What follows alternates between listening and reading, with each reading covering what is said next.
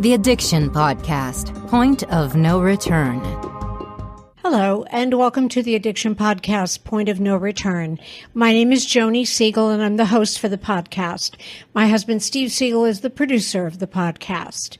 Today's episode is episode number 302, and we are closing in on the end of our 6th year.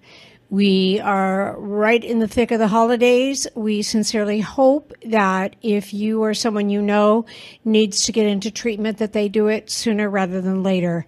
You know, with the whole fentanyl situation, drug addiction is even more dangerous than it ever was before. So we sincerely hope for each of you for this holiday season that you or your loved one are clean and sober. Don't forget to subscribe to this podcast wherever you listen to podcasts, and please give us a 5-star rating so that people can find us when they look for podcasts about addiction, when they need help. And also please subscribe to our YouTube channel. So today we have an interview, and this interview is similar to ones we've had before because it's an interview with a parent after the loss of a child. We are going to be talking to Kay Sumner, and I'll tell you a little bit about her. She's an Emmy-nominated producer and film director. She has extensive production experience, including 3 Emmy nominations and 2 People's Choice Awards as the co-creator and producer for The Dog Whisperer with Cesar Millan. She and her husband, Murray Sumner, established the nonprofit foundation Not One More Time in 2018 for the purposes of creating, packaging, and disseminating film, print, and media educational content. The motivation for its creation was due to the unfortunate loss of their 43-year-old son to a drug overdose. They struggled to understand how this could have happened and how it could have been prevented. Filmmakers by profession, they chose to channel their grief and turn their talents into creating a documentary that would expose the destructive path that opioids can cause in the lives of everyday normal people. The result is a critically acclaimed 54-minute documentary film entitled Survivors. It is the assembled stories of the journey to freedom from addiction. Let's talk to Kay Sumner. Kay and Murray Sumner, thank you both so much on your vacation for being on the podcast today and being willing to share your story and your son's story in an effort to give other people hope. Well, thank you for having us. We're very happy to share our story because this is a story that we really do not want another parent to go through. So we're glad to share it with the world. And I appreciate that because so often I think that when something like this happens, there can be a tendency on the part of people to want to hide it with shame or guilt or what have you. And I think that while I understand that, I think that people such as yourselves who are willing to instead take the story and bring it to others in an effort to, as you say, help ensure that no one else goes through what you guys have gone through. I appreciate that very much. I really do. You're definitely not alone, but I think that there's still a majority of people that just don't want to talk about it and don't want to admit it. So I appreciate you both very much. Tell us, your son is Josh, right? He was Josh? Okay. Tell us about his history. What happened with him? Well, Josh was a musician from the time he could, maybe 6 years old, he had a saxophone and he was determined to play it. And it was bigger than he was. And he lived and breathed music. And he got into jazz very early. We took him to lessons, and the saxophone teacher was a jazz musician. And then when we moved to California, he came out, and the teacher at the high school was a very prominent jazz musician as well. So his goal was to move to New York and to set himself up as a jazz musician, which he did very successfully. And he was always like a half musician, half social worker. Like one of his projects in Harlem where he lived, there was a fruit cellar, vegetables, right on the sidewalk. And Josh got to know him. And the fruit cellar had a clientele of little old ladies who lived in Harlem with these wonderful big apartments. And when young musicians came to town and had nowhere to live, they somehow ended up getting advice from Josh. And he would set them up in these apartments with the little old ladies because ladies love the young men who will take the garbage out. They would walk the dog or whatever in these big apartments. And these kids had a safe place to be. And he got written up in the New York Times about it. Wow. So it was the kind of thing he was doing all the time. He was always on the phone if somebody needed a job or needed food. And he had the tiniest apartment ever. I mean, it was the size of our bathroom. And he would take in friends. And they'd be sleeping on the floor so they wouldn't freeze because they didn't have enough money to pay their rent. So as far as wonderful people, Josh was really fabulous. And, sounds like it. And he never did anything really selfish or stealing or criminal or involved in drugs. It was totally off our comprehension that he, for example, we came to visit him in New York. And he met us at the subway. We took the subway to Harlem. He was there. He had hats and mittens. In the winter, knowing that we came from California, you're going to need these. Right. You guys have no clue what this is going to be like. Yeah. So that's the kind of selfless, sensitive person he was. And we knew right from the get-go. Sorry, go ahead.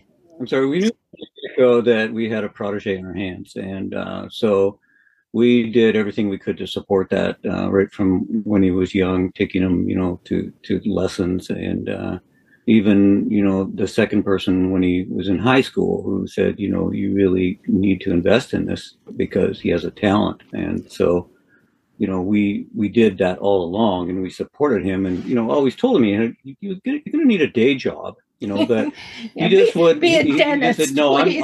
I'm going to be a professional jazz musician. And so we said, okay, But we took him out to busk on a street corner one time when we lived in Toronto, and we just sort of hid out around the corner to see how he did, and he made like $20 or so, but at the end of the night, I think he gave most of it away to the homeless people. Yeah. But it was kind of encouraging to him. That, I got to tell you how much I appreciate that you guys did that, because so often, parents are concerned when their child wants to do something like art or music. And, the fact that you guys supported him. I love the story about the street corner. I love that. And the fact that you would support him in doing something like that. I think that's huge. When did you guys know that something had changed? How old was he? When did you know? Well, we didn't ever know it had changed because he was always the same with us. There was no sign of him doing drugs at all. But he's now, he's 43 years old and he's living in New York. And so really, once they're over 30, you're not too concerned with him. He didn't start doing drugs until he was like 38. Wow. And had some kind of emotional issue. And he played the saxophone. His partner played the trumpet. And the trumpet player said, "Oh, try this, this will make you feel better. Make you play better."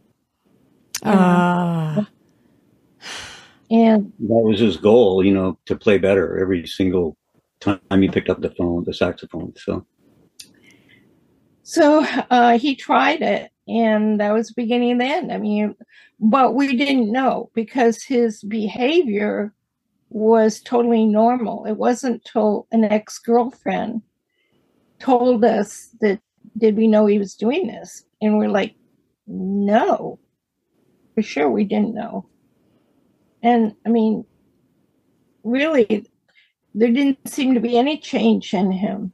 He was working like 2-3 jobs. He was playing.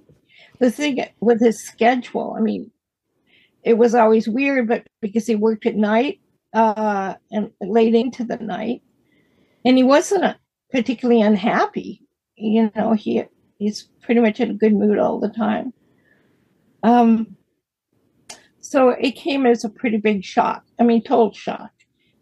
And Josh is my 4th child. He was born on my birthday. Oh, wow. So I tried to get together every birthday.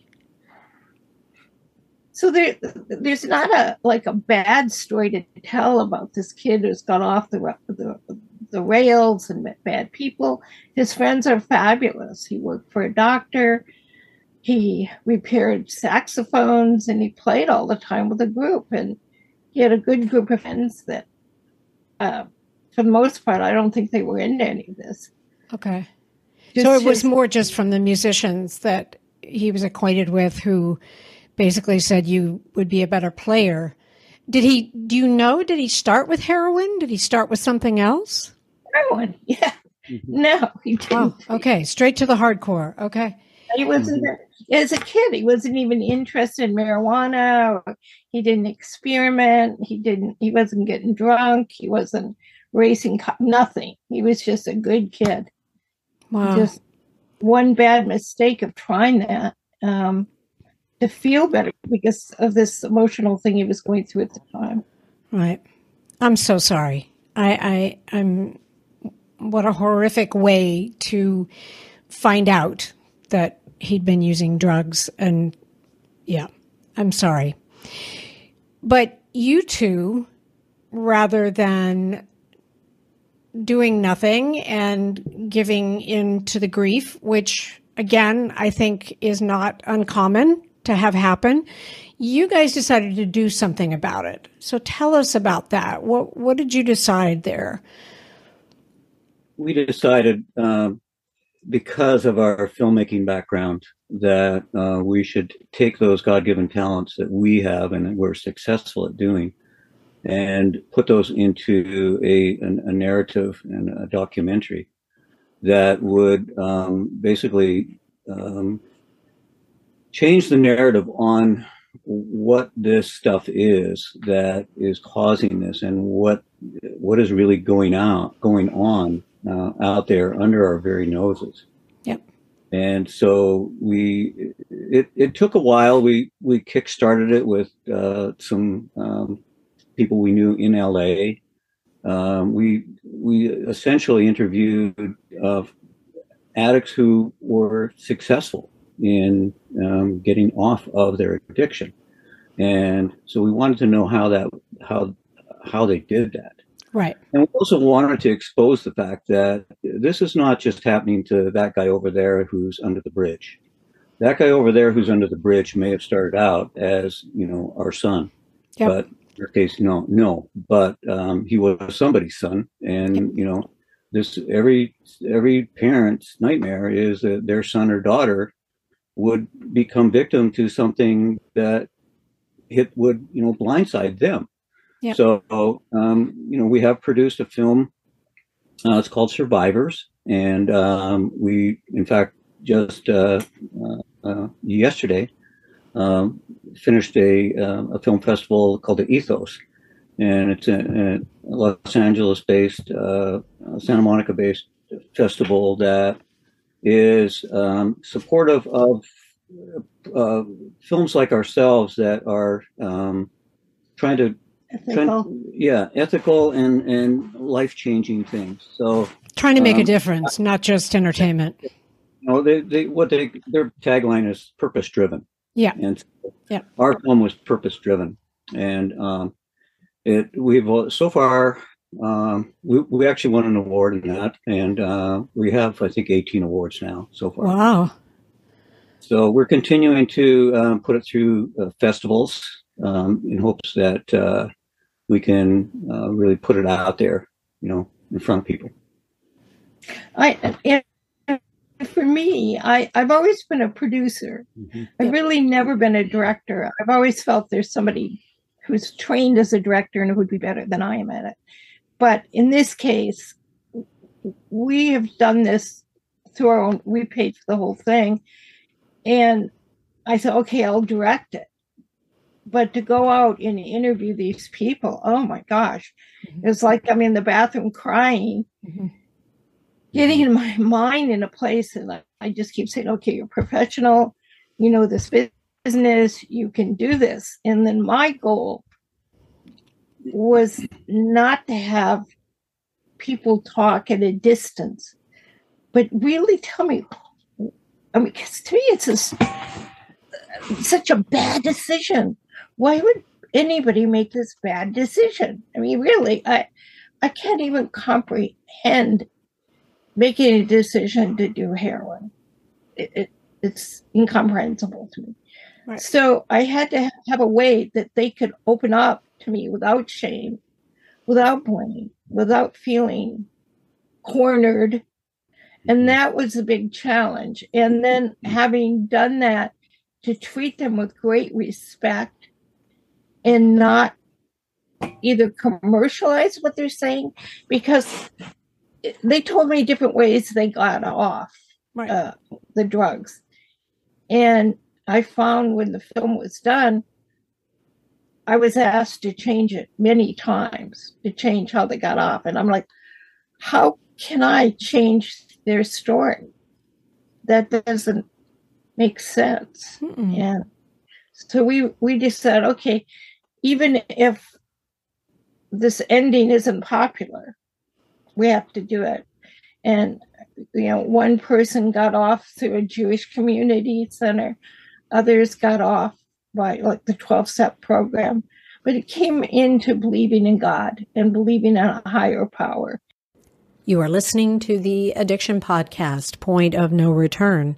For more information on the podcast, or to reach out if you have a story you would like to share with us, go to our Facebook page by the same name, or you can email us at theaddictionpodcast@yahoo.com, or go to our website, theaddictionpodcast.com, or call us at 727-314-7080.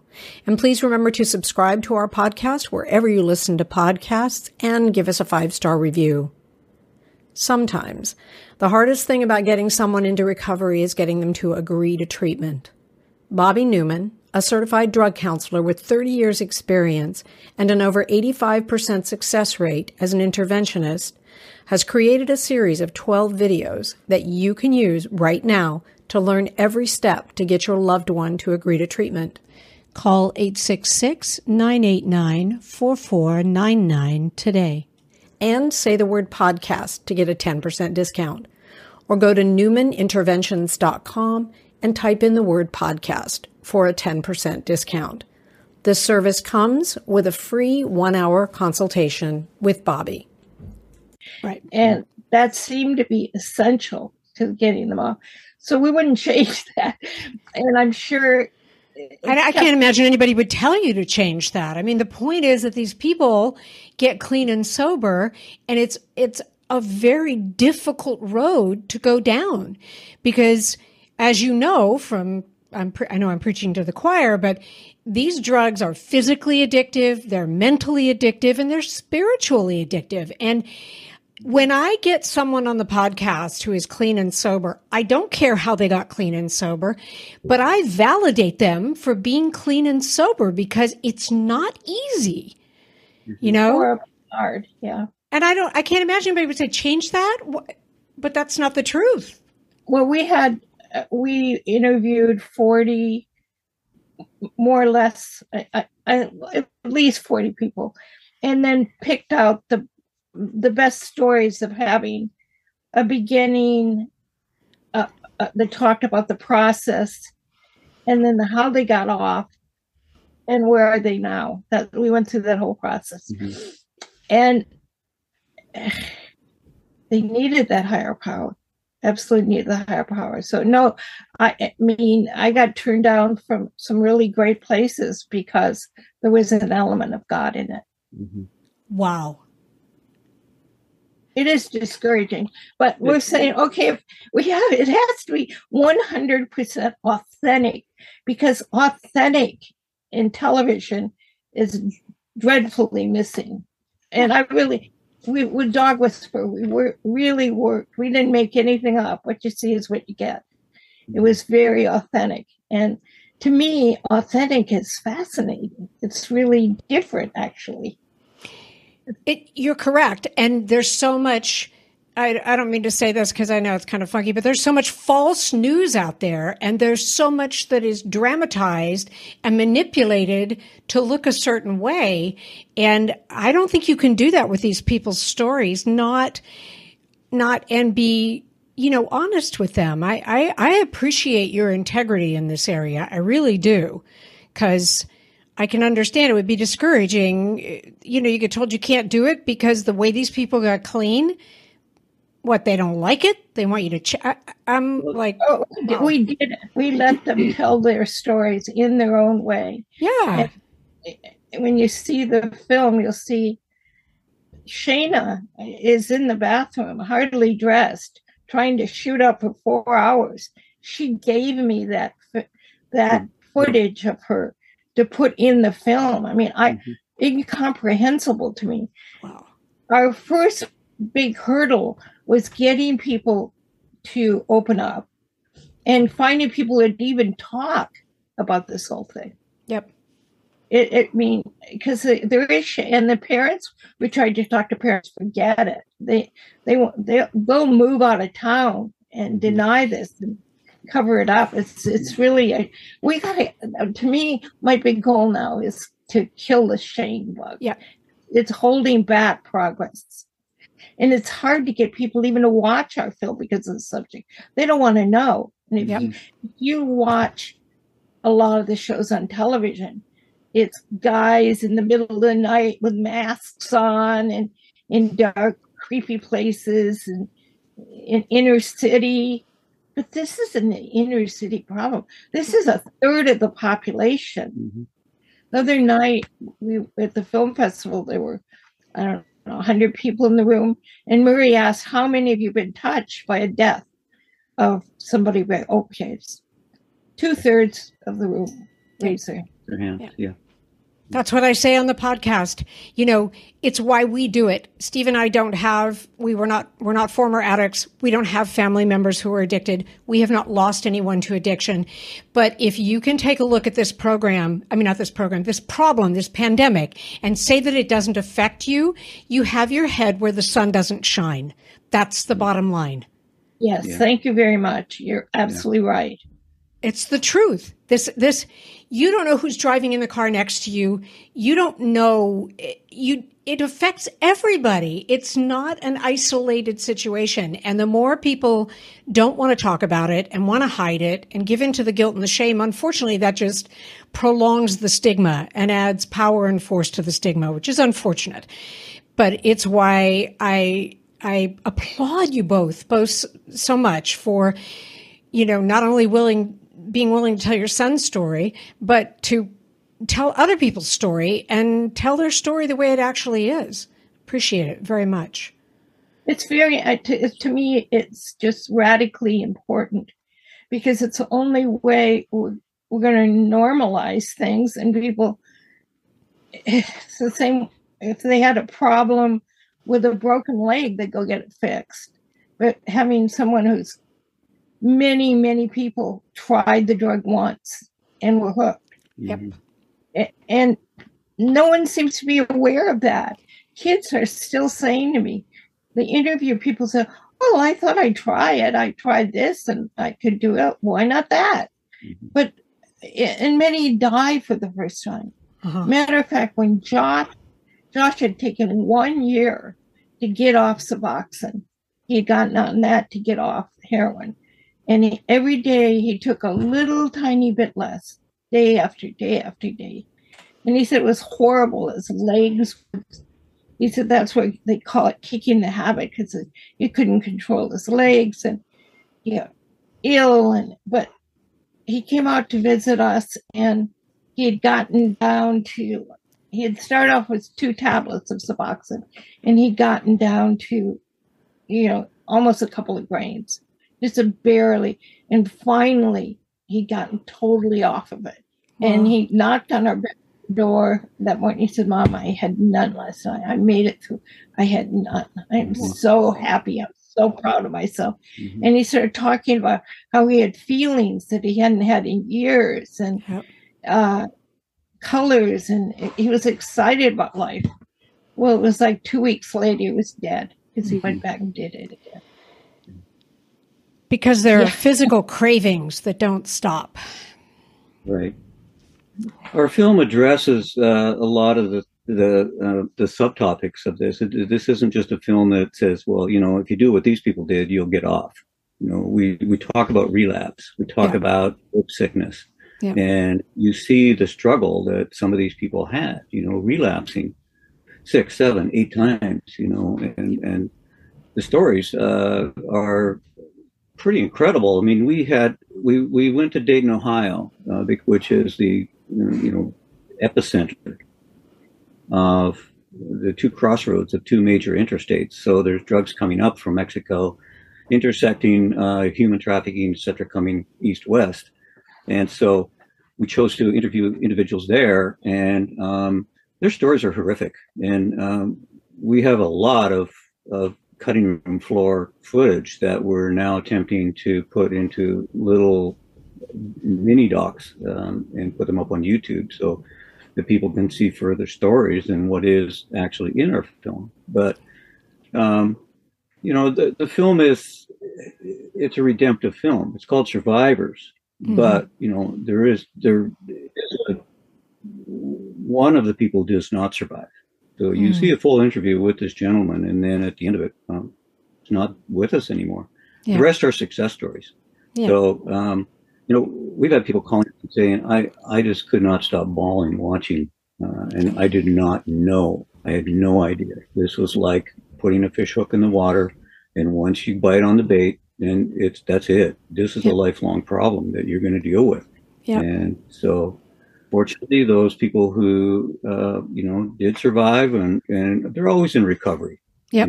As you know, with your podcast, this is not something you close the door on. These cravings come back, and, we interviewed a doctor, and we found out that just one time completely rewires the physiology and of your brain so that you will fight it. Even once you're off of it, it's a craving that just does not go away. And fortunately, the good news is that he's experimenting, or they're doing alternate therapies, which put like little electrodes behind ears called the bridge. And these things will help in taking away the cravings. The substitute drugs do, and methadone, Suboxone, etc. Those are designed to do that, but they're still an opioid. Yeah. I really want to stress that all the drug addicts I met, I loved them. Yeah. These were more sensitive people. They were very empathetic and caring people. These weren't bullies or criminals or gangsters at all. They were very, very sensitive. Mm-hmm. Yep. I really can't tell you how much I like. I can relate to that. I can definitely relate to that because of all the people we've interviewed. So can people watch Survivors? Is it available online somewhere? How do they watch it? We put it up on YouTube. Okay. So, we can send you the address, and if you could share that, that would be really great, because getting the message out, we know about how to make films and TV shows, but we don't necessarily know how to get people, because, normally when I make a show, it's going to a network and they're going to put it on. They're the ones who are going to promote it. Exactly. Yeah, absolutely. Yeah, exactly. I will definitely put the link up, and I will read it too, and I will put it in the show notes so that people who are only doing the audio can hear it or see it in the show notes. And then I will put up a slide, and I will put the link to the film. Now, just really quickly though, you guys also have a foundation, correct? Yes, we do. We established a 501c3 foundation. It's called Not One More Time. So you can find the link even embedded in our website, notonemoretime.com Okay. or notonemoretime.org.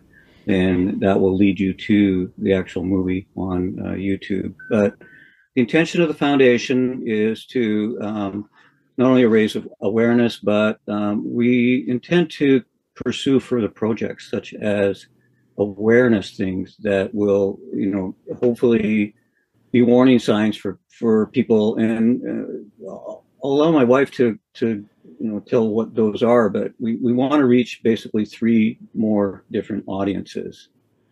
Yeah, my big goal is to get people to think before they do this.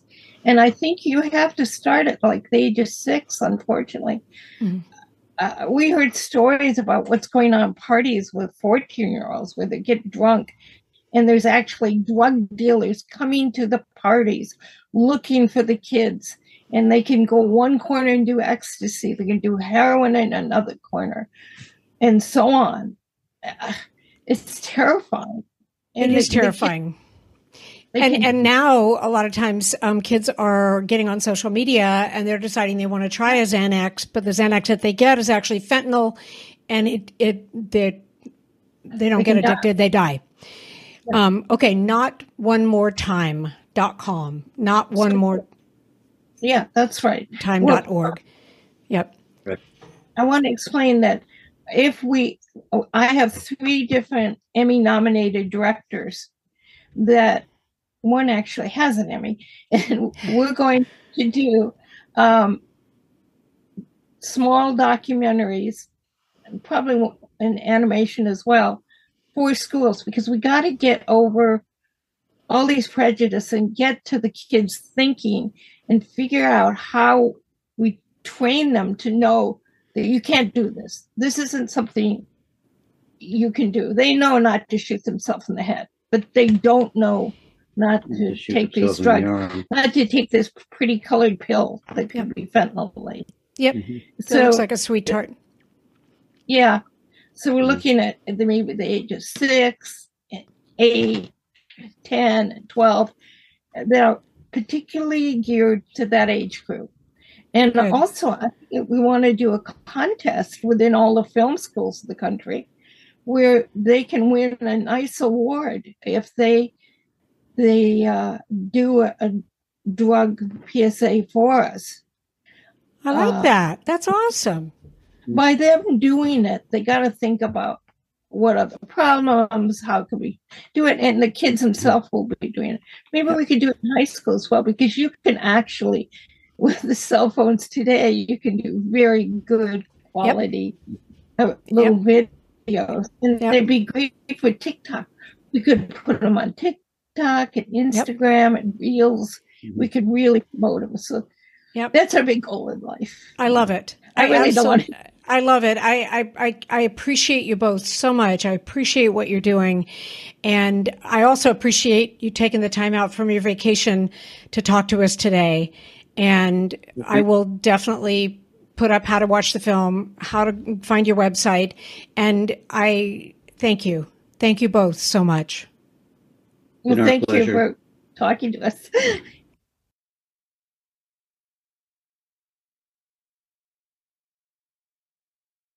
Thank you for listening and or watching today.